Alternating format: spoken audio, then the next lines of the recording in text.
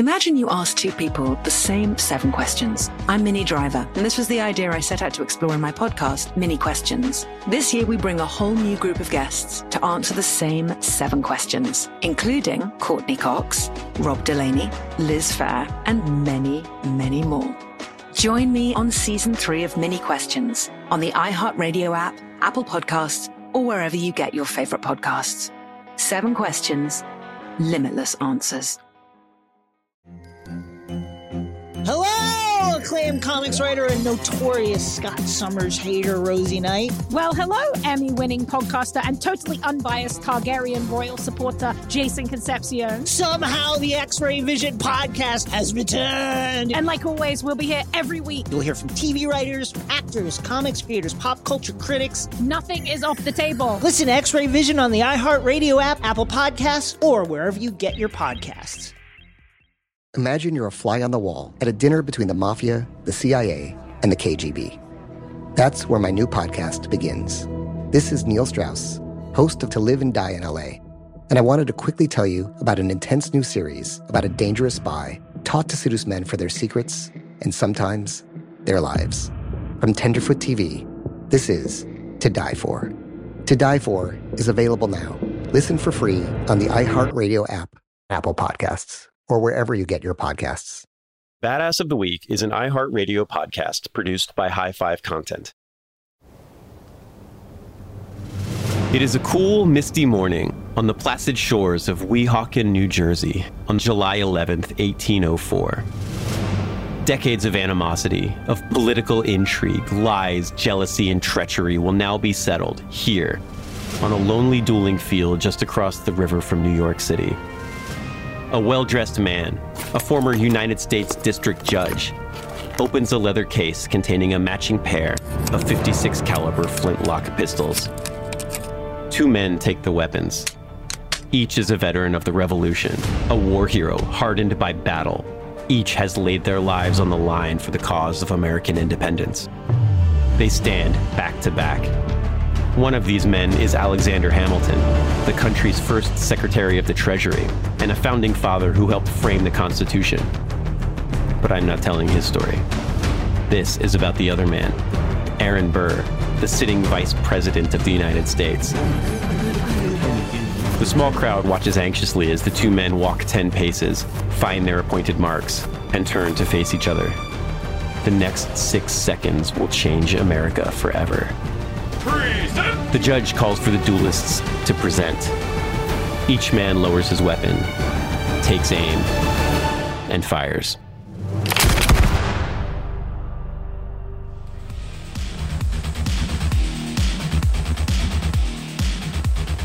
Hello, and welcome back to Badass of the Week. My name is Ben Thompson, and I'm here with my co-host, Dr. Pat Larish.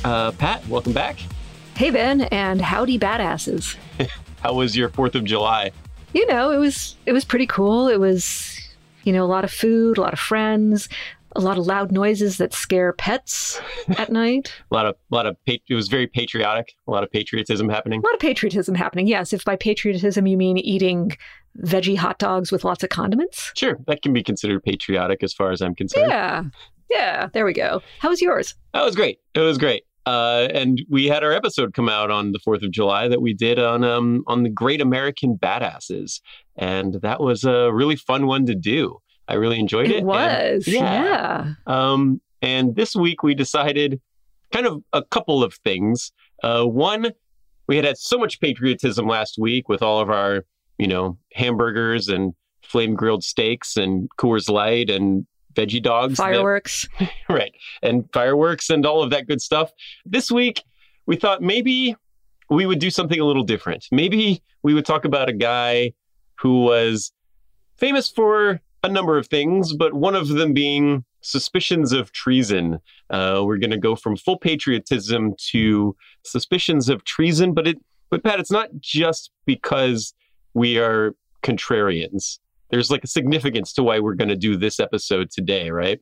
Yeah, it's because today, on the day this episode comes out, it's the 219th anniversary of an important historical event, which is the duel. the duel between Alexander Hamilton and Aaron Burr. And Aaron Burr is an interesting guy because he is actually way more badass than you'd think. Mm-hmm. And he has so much more, there's so much more to his character than just that he shot the former Secretary of the Treasury. And yeah, we're going to talk about that today. Yeah. Yeah. And, you know, badasses are human beings, and the things that make them badass are the things that make them badass. And the things that make them flawed human beings might be different things. They might be related to the things that make them badass. And I think Aaron Burr is someone who is famously badass, but then in a moment of rage kind of torpedo their entire career and legacy. And that's kind of a thing in this episode. Yeah. And allegedly torpedoed his entire career and tried to create his own little empire in New Mexico. And we'll get to that, I think. Yeah. Let's start, I guess, at the beginning. So, Pat, there's one thing that I most remember Aaron Burr for before Hamilton, I guess. Way before Hamilton? Yeah. And you probably remember also the milk commercial. Mm-hmm. Got milk? Yep. Yeah, there's this was back when Got Milk commercials started being a thing, and the guy in the Got Milk commercial says, Aaron Burr. Aaron Burr. Hello? Hello, for $10,000. Who's Aaron Burr? Excuse me? Aaron Burr. Okay, yes, he was famous for being the topic of a Got Milk commercial. And in that commercial, there's a guy listening to a radio station. They have a call-in show. And the trivia question is, who shot Hamilton in that famous duel? And this was before Hamilton the musical. So not everyone on the street knew this particular fact. Right. Yeah, it was like, the $1 million question on the radio. And then it cuts to the dude, and he's basically lives in an Aaron Burr museum. He's got the bullet in a glass case, and he's eating a peanut butter sandwich, and his milk cup is empty, and he can't, if he'd had milk, he could have drank the milk and washed out the peanut butter and said Aaron Burr correctly, but with a mouthful of peanut butter, he can't get it out, and he doesn't win the prize. So yeah, that was what Aaron Burr was famous for back when that commercial came out. And these days, he's famous not for the Got Milk commercial, but for being in Hamilton the musical. But our portrayal of Aaron Burr for this podcast will be entirely based off of the historical literature that we've come across during our research. Indeed. And maybe a little bit our own imaginations. Nah. I mean, and also there is the fact that he's kind of like one of the most famous murderers in American political history. So, that kind of is going to worm its way into the conversation a little bit. So before we get too far, let's pause for a moment to hear a few words from our sponsors.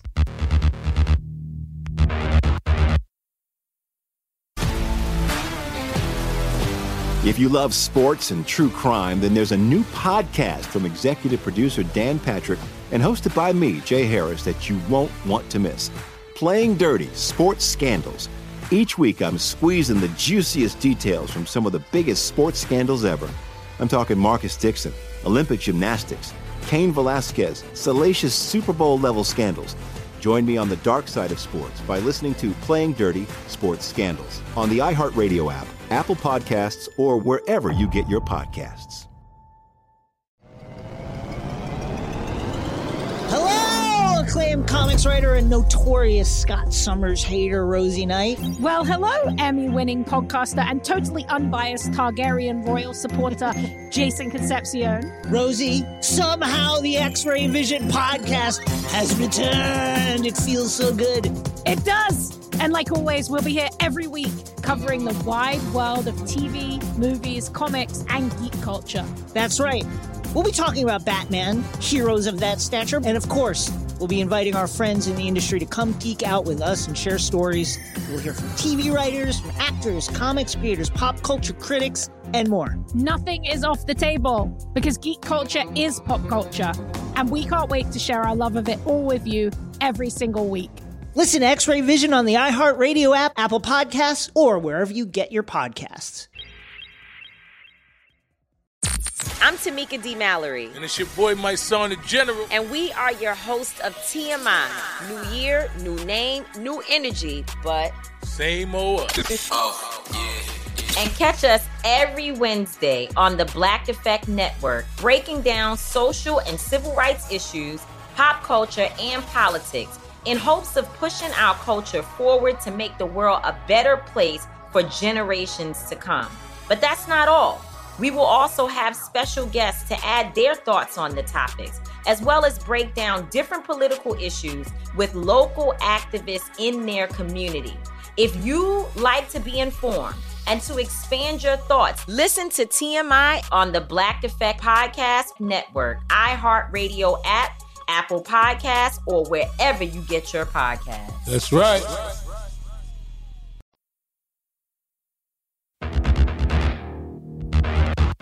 And we're back. And let's just pick up right where we left off. So who is this guy? Who is this guy before the famous duel? He was badass from a young age. He's got kind of a hard luck story. His parents died when he was 2, so he was an orphan. On the other hand, that didn't prevent him from getting into Princeton at age 13. I suspect they were a little more flexible with ages back then. He didn't have to take the SATs, for example. They hadn't been invented yet. And in college. Maybe, I don't know, but I think you did go to college earlier. I don't know about 13. That does sound kind of Doogie Howser-like, but I guess for a lot of people, they were basically going to die in a war somewhere between 18 and 25. So all the life expectancy, life expectancy was like 25 years or something like that. Yeah. Different expectations, different life paths. And I also think what they called college might have overlapped a little bit with what we might consider more of a high school. But yeah, be that as it may, he was admitted at age 13 as a sophomore. And so by whatever standards, he was pretty advanced. He graduated at age 16, summa cum laude with a law degree. That's the big one, right? Summa, that's the top of the class one? Yes. I get the magnas and the summas mixed up. Magna seems like it should be bigger, but I guess summa is... Well, the highest. Yeah, magna means with big praise. Summa is with highest praise, like the summit of a mountain. I forget that you speak Latin. So summa cum laude, it's a big deal. It's a big deal.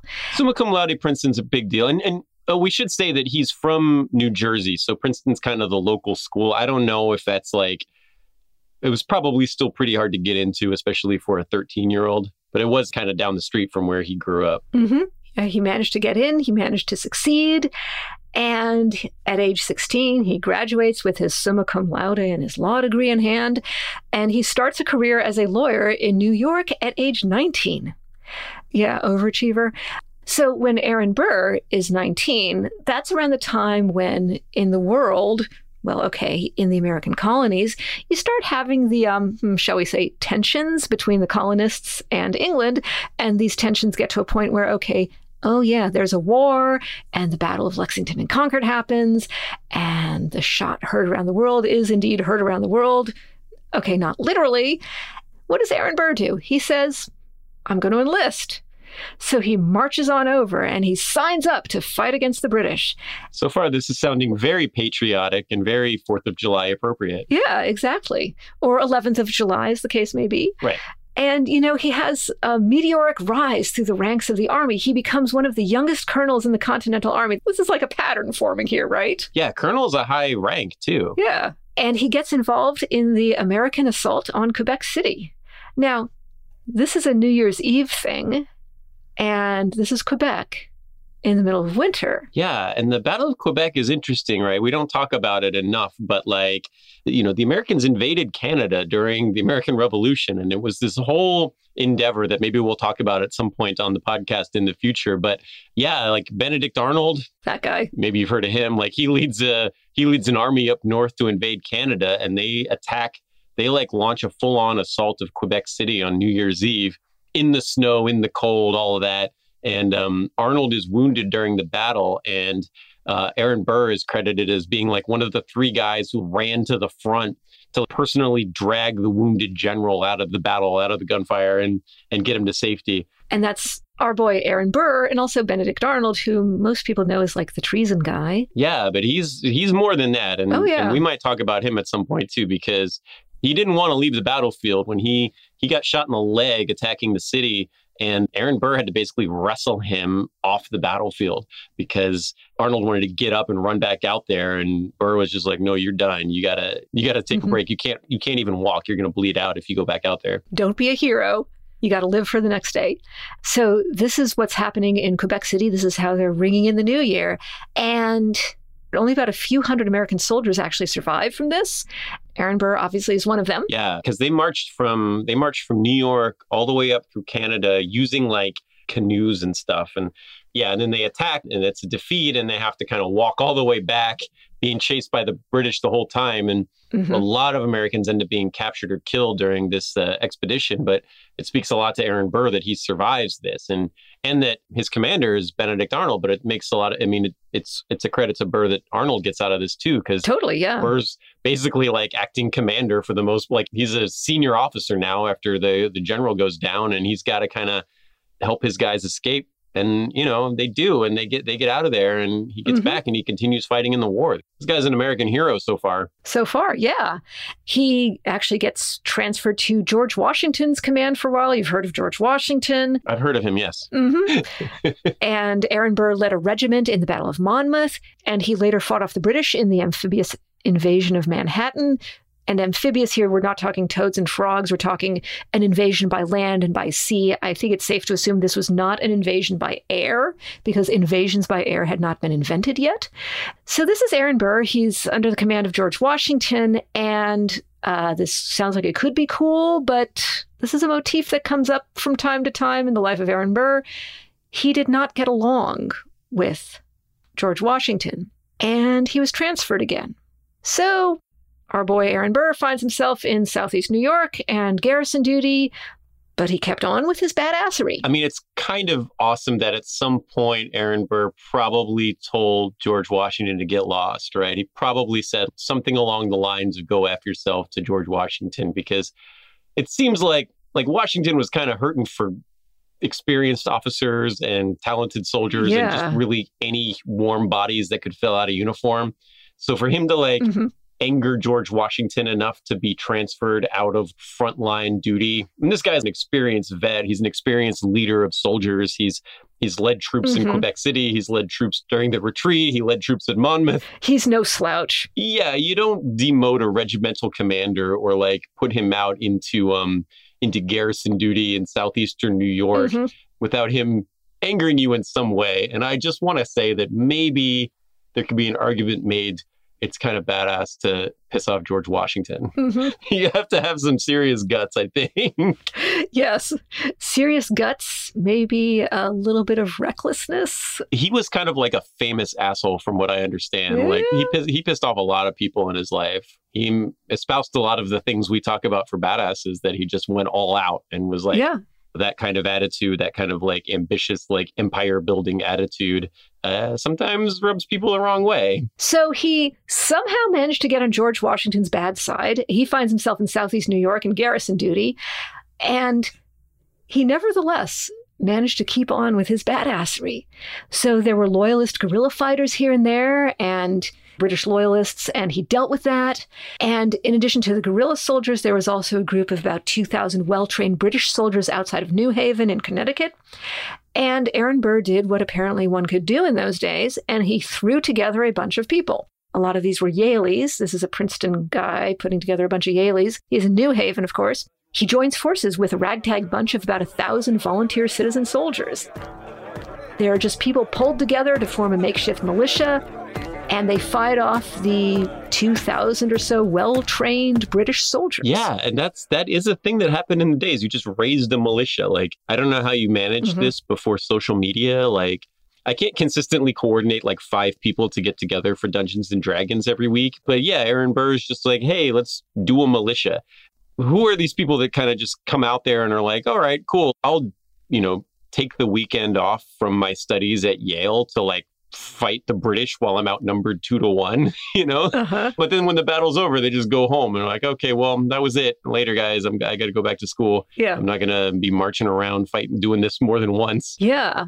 I wonder if for some of them it was defending your particular little hometown or your particular little area, you were more motivated to do that. And so one thing leads to another, and The Americans gain their independence from the British Crown. And Aaron Burr restarts his law career. Remember how he had that law degree? Princeton Law, yeah. Princeton doesn't even have a law school anymore because they consider it a trade school. Yeah. They don't do trade schools. Oh, no. I'm not making that up. Law school. My wife went there. No. So Aaron Burr restarts his law career. He gets into politics. We'll get back to that a little bit later. He marries a woman named Theodosia Bartow Prevost, and she is the widow of a British officer. And she's 10 years his senior, and that's impressive. Yeah. I mean, go Aaron Burr, right? Yeah. So he marries Theodosia. There's nothing wrong with that. But in those days, it was highly unusual for the woman to be much older than the man in marriages like this. He was attracted to her intelligence, her wit, maybe her political leanings also. And how did the two of them meet? Well, back when the War of Independence was going on, Theodosia was married to this guy, Jacques Marcus Prévost. That's the British officer.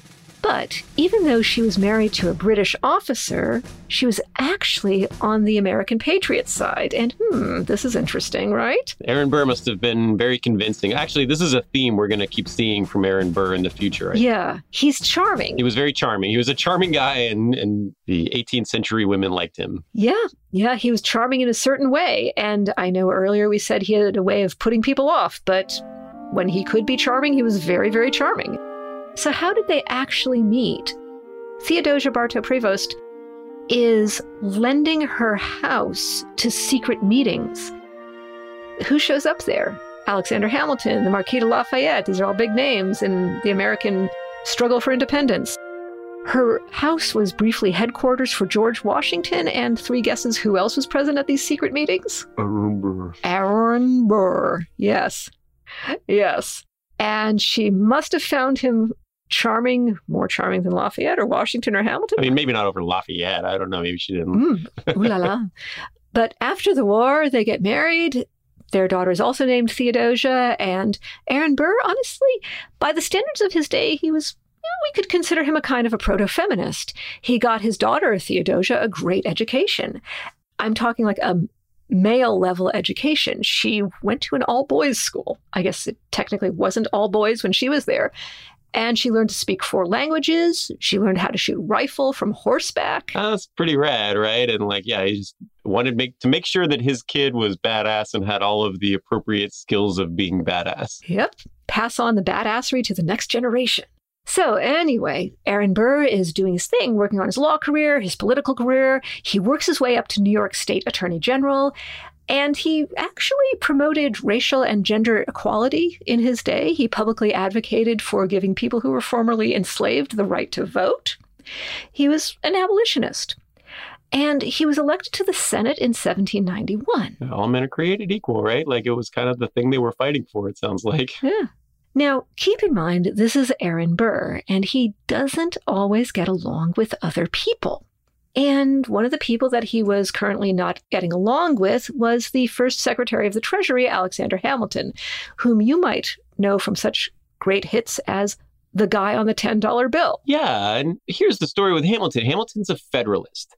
The Federalists were looking for a strong centralized government, which at the time meant something different than it does today. It just meant let's have a United States of America instead of letting all the states do their own thing. But Burr is a Democratic Republican, which is the party that broke into both the Democrats and the Republicans. A little bit more decentralized than what Hamilton was envisioning, a little bit weaker, and he didn't like federal banks, that kind of stuff. And Burr and Hamilton ran against each other. So Burr ran against Hamilton's father-in-law in the 1791 Senate election. Burr won, and Hamilton was mad about it.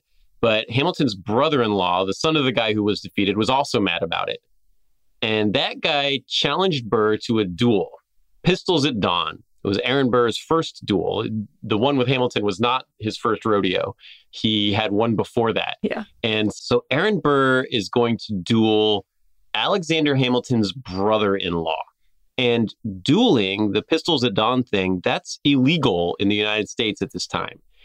You weren't allowed to duel. It was forbidden. But Burr, who it's worth mentioning had just been elected U.S. senator, was like, yeah, I'm in. Like, let's do this. Like, I beat your dad in the election and now we're just going to go. Let's do it. Pistols at dawn. Let's duel. That seems like an appropriate response to this. And so they get together and, the whole back-to-back 10 paces, turn and fire with the flintlock pistol, which was not incredibly accurate. But, you had to do it. You had to defend your honor. If somebody challenged you to a duel in this time, you couldn't just walk away. You had to retain your honor in this scenario. Yeah, it was part of the culture. Yeah. Right, exactly. In this day, it wasn't like a John Wick gunfight, right? You had a flintlock pistol that took you about 20 to 30 seconds to reload, and you didn't reload it. You took the 10 paces, you turned, you shot your shot, and it hit or it didn't hit. You didn't reload. The duel was over. Your honor was satisfied. Your opponent's honor was satisfied. Everybody was happy, I guess, in the sense that anybody can be happy in a gunfight. Yeah. But you didn't just stand there and keep shooting until somebody was dead. You fired one shot. Yeah. You let off some steam. There's a non-zero chance that both people walk away okay. Yeah. And at the end of the day, you were brave and you did the thing that you had to do. Yeah. So they do the 10 paces. They turn and fire. Burr's shot misses, and Hamilton's brother-in-law, that shot is so close that it clips a button off of Burr's jacket. Woo. It was a close call, but he lived. He was uninjured. There was no damage. Yeah, no blood drawn. Yeah. And that's Aaron Burr's first duel, and that's how it ends. That's it. We both have done our thing, and, now we can shake hands and have a beer, and I'm not mad at you for beating my dad in the U.S. Senate election anymore, I guess. And that was the first Aaron Burr duel. And Aaron Burr, aside from his button, survives. Both of the men survive. But the Burr-Hamilton rivalry doesn't go away. And remember, we had to specify that this was the first duel of Aaron Burr. Right. And we kind of know where this is going. And I want to say that this first duel must have been in his mind at some point, right? Burr and Hamilton's father-in-law run against each other for election. Burr wins. The father-in-law's son gets mad, challenges Burr to a duel, and shoots because in this day they called it throwing your shot away. But we've talked about a lot of people walked away from these duels. You could just shoot your gun up in the air or shoot it in general vicinity of your opponent and basically miss on purpose. And you guys would both miss each other on purpose. And then you could go back to your friends and be like, yeah, we had a fight and it was fine. I imagine this kind of those high school fights where nobody really wants to actually hit each other and they just kind of stand around and push each other and stuff. But you got to do it because if somebody challenges you to a fight, you got to fight them. Yeah. It was kind of like that. Yeah, you need to save face. Right. It was kind of like that. And Burr misses. And Burr's a war hero. Yeah. Maybe he wouldn't have missed if he didn't feel like missing. Yeah, he knows his way around a gun, even a flintlock. Right. I mean, that's all he had was flintlocks. And so he knew what he was doing with that gun and he didn't hit, and maybe he was trying to kill this guy and he missed. We don't know. Yeah. But what we do know is that this guy put a bullet so close to him that it knocked off one of his buttons. And I think Burr was like, whoa, what is that? What was that all about, Yeah. And Burr is a hothead and he does not forget stuff like that. No. And it all comes back to Alexander Hamilton. He's the Secretary of the Treasury. He's a powerful banker. And he owns the Bank of New York. This happens to be the oldest bank in the United States. But the bank was, they were kind of discriminatory. Well, they tended to favor people who were rich. They tended to favor Federalists. And what Aaron Burr did was, maybe as a service to more people, maybe as a way to troll Hamilton, Aaron Burr, like you do, creates a rival bank. And Aaron Burr's bank is Chase Manhattan. And yeah, I've heard of them. I mean, I have a Chase card in my wallet right now. Yeah, they've got my mortgage. So yeah, and actually, I'm doing the math on that. Anyway, so Aaron Burr founded Chase Manhattan. I love that. I love that he founded a bank just to troll Alexander Hamilton. Yeah. I think that's amazing. Okay, so we were talking about the whole Aaron Burr vice presidential thing. And he ran as Thomas Jefferson's vice presidential candidate. So what happens here involves figuring out how the Electoral College worked before it worked the way it does now. And the Electoral College is pretty screwy even now. Yeah, it's designed that way on purpose. That's why they do it. Yeah, it was not designed to be simple.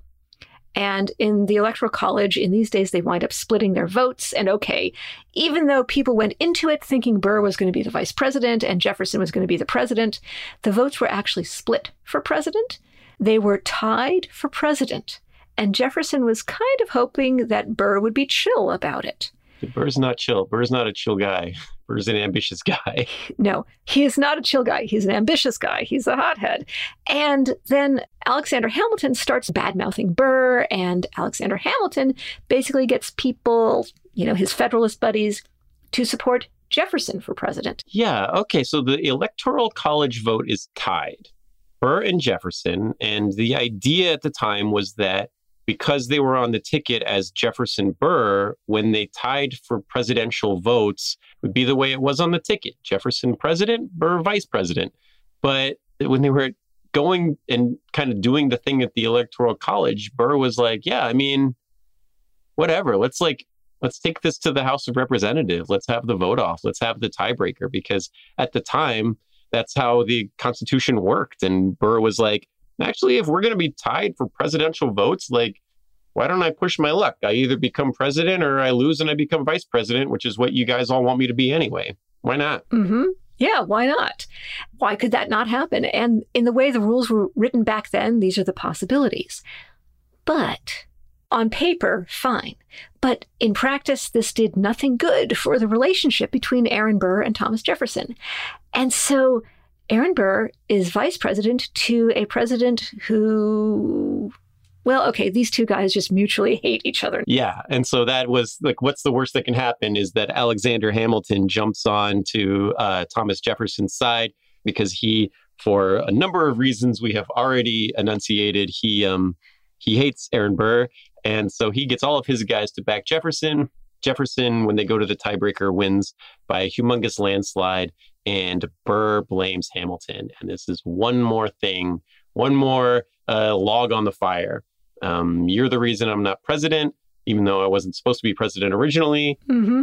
And this is why we have the 12th Amendment, because that amendment makes sure nothing like this happens again. And so thanks to Aaron Burr, we've got that particular constitutional amendment. I love it. I love that this guy, it was such a pain in the ass. They had to make a constitutional amendment to get around his trolling. It's amazing. And the thing is, Aaron Burr wasn't the only troll at the time, though. Because remember, we've also got Alexander Hamilton. He's still there.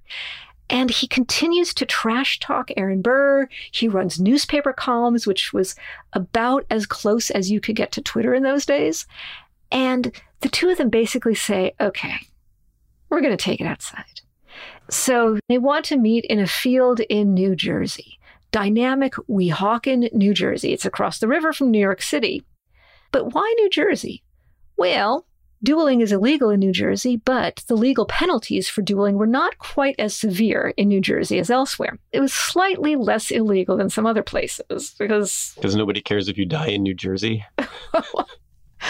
Okay. On behalf of my co-host, I apologize to all of our excellent listeners from New Jersey. And that's okay. I grew up in New Jersey. I lived there until I was 8 or 9. Anyway. They're taking it outside now. Yeah, they take it outside. They take it outside specifically to New Jersey.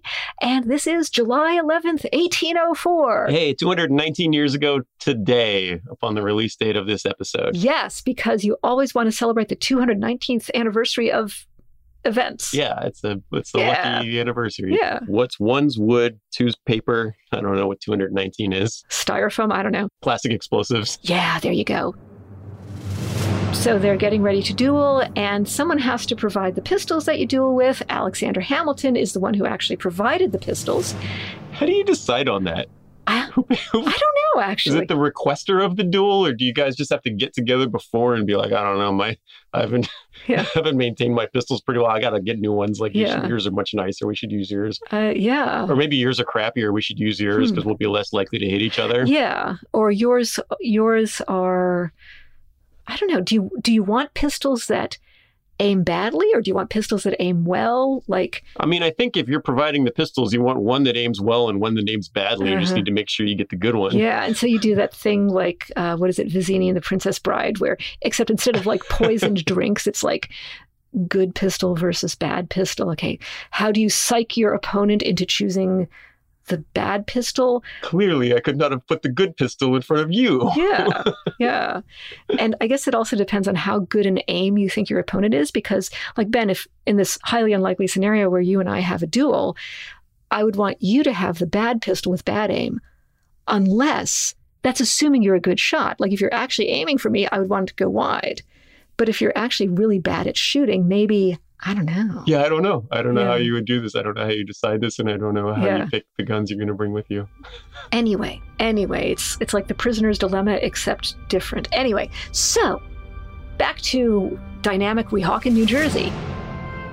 They, one way or another, selected their pistols, and Hamilton and Burr did the thing where they stood back to back, walk 10 paces, you stop, you take aim, and you fire. And the pistols provided by Alexander Hamilton were, well, okay, so Alexander Hamilton's own pistol that he was using was, as you were describing earlier, not necessarily great. It was about average compared to the average accuracy of the guns and the pistols at this time. In other words, not very good. That's what happened with Alexander Hamilton's pistol. Just totally missed the mark. Burr was unscathed. However, a tree 12 feet away did receive a mild injury from a bullet. And the pistol that Burr used, which was provided by Alexander Hamilton, ironically, was okay. So either the pistol was more accurate, or maybe Aaron Burr somehow managed to compensate, or maybe he just got lucky, or one way or another, Aaron Burr's bullet did find its home, and, you know, R.I.P. Alexander Hamilton. Yeah. I mean, Aaron Burr was a trained soldier, as we said before, and he did have a very close life and death encounter in a duel previously. So, I mean, he might have had a motive. Yeah, he had the experience, he had the training, he had adrenaline going through his veins or something.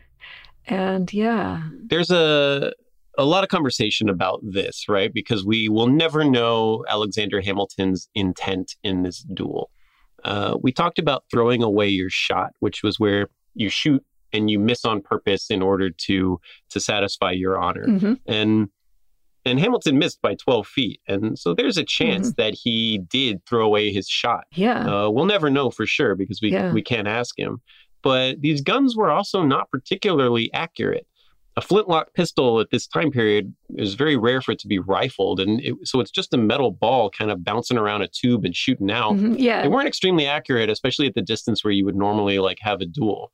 So it wouldn't be that weird. And even today, with your adrenaline going and, you know, the barrel shaking and you pull the trigger funny or whatever, like, you know, if you've ever been to a pistol range, it's hard to put one into the red from 20 paces away if you don't have a little bit of training and experience in using a firearm. So we don't know. Did he miss? Did his gun malfunction? Was he missing on purpose because he was just trying to satisfy his honor? We don't know. And we'll never be able to ask him. And Aaron Burr, he had a lot of experience as a soldier. He had training, maybe some combination of accuracy, maybe a little bit of luck, maybe not. Maybe it was all him. Be that as it may, he did not throw away his shot. Yeah. And look, this is like the most famous duel in American history, right? Alexander Hamilton and Aaron Burr. And, you know, it's easy to think, oh, Hamilton, it's because he's the guy on the $10 bill. But one of the things that we can't overstate here is that Alexander Hamilton was the former Secretary of the Treasury. And when this duel happened, Aaron Burr was the Vice President of the United States. He was still in office. Like, he didn't have much to do because Thomas Jefferson hated him and just didn't give him any work to do or anything. But he was still technically the sitting vice president when he killed this guy. These are high-ranking public officials. Off there in Weehawken, New Jersey, having like an unsanctioned gunfight. Yeah, it's not later in their careers. This is while they are in office. These were different days, man, you know? But before we get into that, let's hear a couple ads from our sponsors.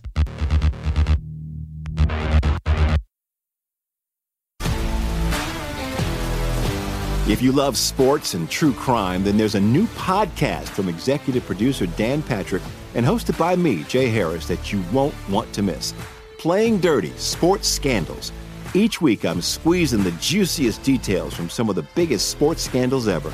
I'm talking Marcus Dixon, Olympic gymnastics, Cain Velasquez, salacious Super Bowl-level scandals. Join me on the dark side of sports by listening to Playing Dirty Sports Scandals on the iHeartRadio app, Apple Podcasts, or wherever you get your podcasts.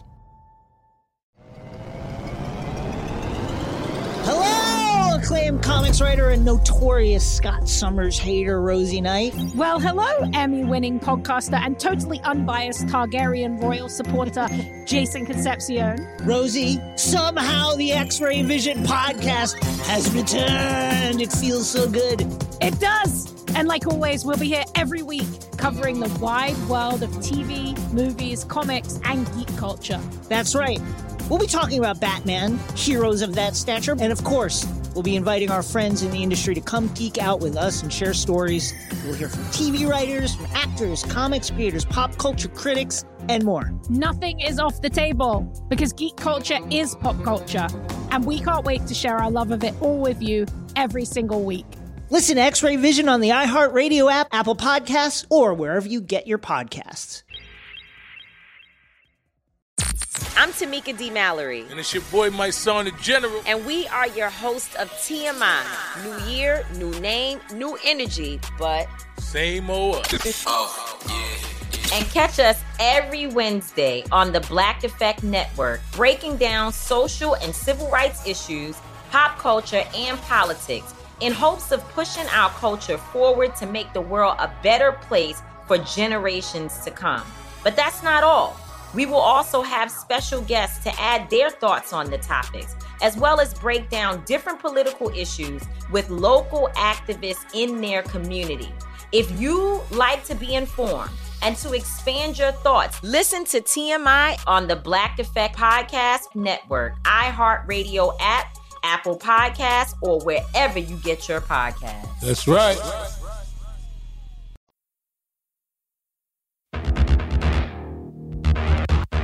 Okay, so Ben, if you were Aaron Burr and you found out that you just, oh my goodness, you just shot Hamilton, what would you do? Would you hang your head in remorse and say, oh no, I mean, I hated his guts, but I wanted to keep on butting heads for decades, like Megamind and Metro Man, or... Oh no, I was trying to throw my shot away. I'm just such an awesome shooter that I couldn't not hit. I don't know what happened. Oh no. Oh no. Yeah, so what did Aaron Burr do? Did he preserve his honor and turn himself in? Aaron Burr does not seem like a turn yourself in kind of guy, from what I understand of him so far. Nope. He left town. Of course. Of course, yeah. And did he leave town to, say, the uncharted wilds of Canada or, I don't know, international waters? No. He went right back to Washington, D.C., and he just kept vice presidenting all over the place. He went back to being the vice president to a president that hates him because, you know, you tried to usurp the presidency from him at the last minute. Why not? Mm-hmm. Why not continue surrounding yourself with people that you hate, that hate you and that you hate? Mm-hmm. And in addition to usurping the presidency, remember, he also shot and killed the former Secretary of the Treasury. So, you know. Yeah, perfect. Look, you walk back into D.C. like a boss, like, dude, I killed the founding father. What are you going to do to me, right? What's the House committee going to do to me now? Yeah. And there was stuff going on. Burr was in the House of Representatives. There was a case going on where Jefferson was trying to impeach Samuel Chase, who was at the time the Chief Justice of the Supreme Court. And it really was just a political thing. They didn't like each other's political leanings. And Burr was like, no, not cool, dudes. He called bullshit. And as it turns out, that set a precedent for limiting the president's ability to pick a Supreme Court nominee for purely political reasons. I mean, I don't know, it's 2023. I don't know how well that's held up, but whatever. Or is, I don't know, am I getting too political? No, I mean, it definitely still happens. I don't think anybody's going to debate that, but it is nice in principle that Aaron Burr didn't want Supreme Court people to be like politically motivated. I can totally get behind that. Yeah. So back to 1804, Aaron Burr's term comes to an end. He's done vice presidenting. And okay, so you might think, well, okay, maybe he'll go on to have a spectacular career doing something else. He is a little bit limited in his options. He did kill a political rival, and yes, it was technically illegal in the state of New Jersey. It was also frowned upon by society. So his political career was actually kind of tanked. He was still a lawyer. He still had a law degree. He still graduated Princeton. It might be something to do. Okay, so is that the path that he chose? I'm going to guess no. No. This is where he supposedly, allegedly, tried to conspire with the U.S. Army Chief of Staff to basically break off the Louisiana Purchase and turn it into his own little thing. An empire led by Aaron Burr, allegedly. And also, allegedly, maybe try to, invade Mexico, because why not? Sure, why not, right? You hate Thomas Jefferson and he hates you. He just bought a humongous chunk of land from Napoleon. Why don't you install yourself as the emperor of it and attack Mexico? Why not? Why not? I mean, this is a guy who participated in an invasion of Canada earlier in his career, so maybe he's just trying to collect the whole set. Yeah, the NAFTA... the NAFTA set. The NAFTA set, yeah. And it wasn't really a successful invasion of Canada, but still, details. And so I don't know how you do this. How do you go about trying to create an independent Louisiana or whatever? He wrote to various European nations, allegedly requesting troops. He requested money, didn't get much of a result. And in all of this, he just kind of manages to be okay. Eventually, he does get caught and brought back to Washington, D.C. for, guess what? Treason. But the thing is, at the trial, do you know who testified against him? I don't. Probably, Alexander Hamilton's dead. Maybe Jefferson? No one. Trick question. No one testified against him. There was no evidence. So that's why I kept saying allegedly earlier. It wasn't just a joke. And is this something made up at the time by people who didn't like him? Cough, cough, Thomas Jefferson. Or was it just God-level trolling? Anyway, Thomas Jefferson-level trolling, which is pretty high-quality trolling. Alexander Hamilton from beyond the grave. I don't know. The Federalists, they weren't happy with him, right? Jefferson didn't like him after, he killed Hamilton. That kind of rubbed some of the Federalists the wrong way. Basically, everybody kind of hated him at this point. And they're like, yeah, he wants to become the emperor of Texas and attack Mexico. Okay, so, there's two ways we can go with this if we're looking at this from the badass of the week perspective. Number one is that he didn't do it. He pissed off all these people and they were just trying to find an excuse to kick him out of the country, right? It's kind of cool that all of Congress can unite and the presidency and everybody eventually unites to just kind of eject you from the country because you've pissed off that many people. On the other hand, maybe he did try to do it, and I think I could make a convincing argument as to why it would be badass to try to single-handedly unite all of the American lands west of the Mississippi to create their own empire and invade Mexico. We don't know the truth, but it seems like he didn't do this, right? No. And whatever the actual truth, it seems like one way or another he qualifies as a badass. Yeah. And then that's kind of the end of the Aaron Burr story, right? He was, Princeton at 13, a Revolutionary War hero. He was the vice president. He killed the former secretary of the Treasury in a duel. And after this, he kind of goes off to Europe. At some point, his wife passes away. And after that, he's in Europe and he just basically, again, allegedly, goes around sleeping with every woman in Europe. And I don't know, we can't prove that or anything. But I do want to say, and this is very weird, and this is a very weird twist to this story, is that there is a weird erotic novel that was written in the 1800s, a couple decades after Aaron Burr was dead. And it's called The Amorous Intrigues and Adventures of Aaron Burr. That's such a 19th century title. Yeah, and it's terrible. I mean, I read it. It was written anonymously, probably. Oh, so you've read this? I looked through it when I was working on my badass article on Aaron Burr. And, it was maybe somebody who was bitter about Aaron Burr. Maybe it's entirely just garbage. Maybe it's just, erotic fan fiction about vice presidents as you do back in the 1800s. As you do. Yeah, but, he, regardless of how much truth is behind this, he was a very charming guy, apparently. And so much so that they wrote a trashy beach novel about him. And there was a trilogy of erotic novels about Aaron Burr that were written in the 70s, but I didn't get my hands on. You mean the 1970s? The 1970s, yeah, probably also not very good. Well, But either way, I mean, they don't need to be good. Yeah. And it's just the principle of the idea that a sitting vice president of the United States managed to inspire such things. There's something about that, I guess. Uh-huh. Yeah, I saw an excellent comment on one of the articles I was reading about the amorous intrigues and adventures of Aaron Burr, and it said that apparently Rule 34 predates the internet. I loved that comment so much, I feel the necessity to include it here. If something exists, someone somewhere has written an erotic novel about it. So, as you do. That's humanity for you. The more things change, the more they stay the same, apparently. It's very true. Some of the earliest art.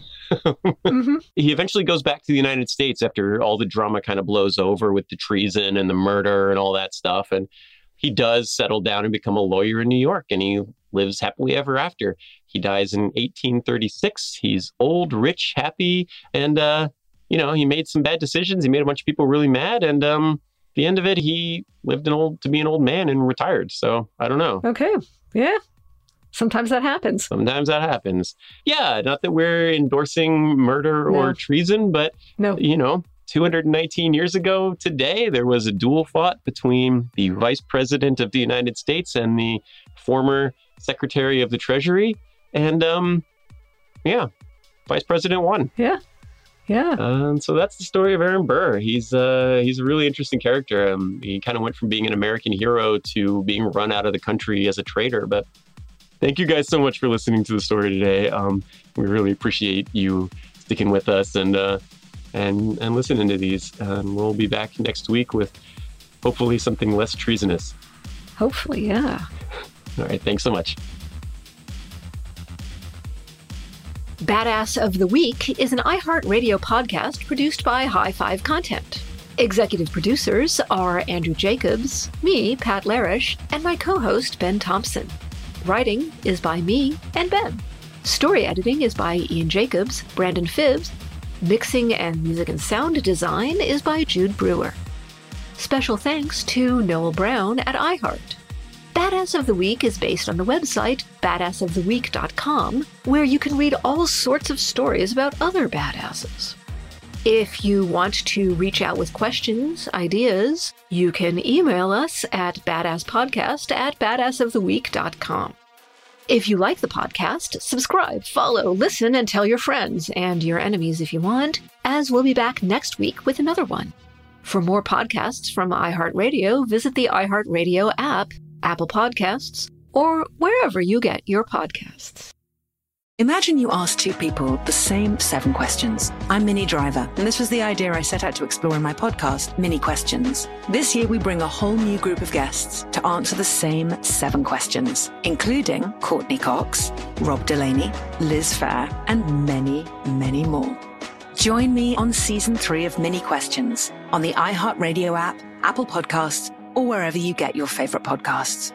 7 questions, limitless answers. Hello, acclaimed comics writer and notorious Scott Summers hater, Rosie Knight. Well, hello, Emmy-winning podcaster and totally unbiased Targaryen royal supporter, Jason Concepcion. Somehow the X-Ray Vision podcast has returned. And like always, we'll be here every week. You'll hear from TV writers, actors, comics creators, pop culture critics. Nothing is off the table. Listen to X-Ray Vision on the iHeartRadio app, Apple Podcasts, or wherever you get your podcasts. Imagine you're a fly on the wall at a dinner between the Mafia, the CIA, and the KGB. That's where my new podcast begins. This is Neil Strauss, host of To Live and Die in LA, and I wanted to quickly tell you about an intense new series about a dangerous spy taught to seduce men for their secrets and sometimes their lives. From Tenderfoot TV, this is To Die For. To Die For is available now. Listen for free on the iHeartRadio app, Apple Podcasts, or wherever you get your podcasts.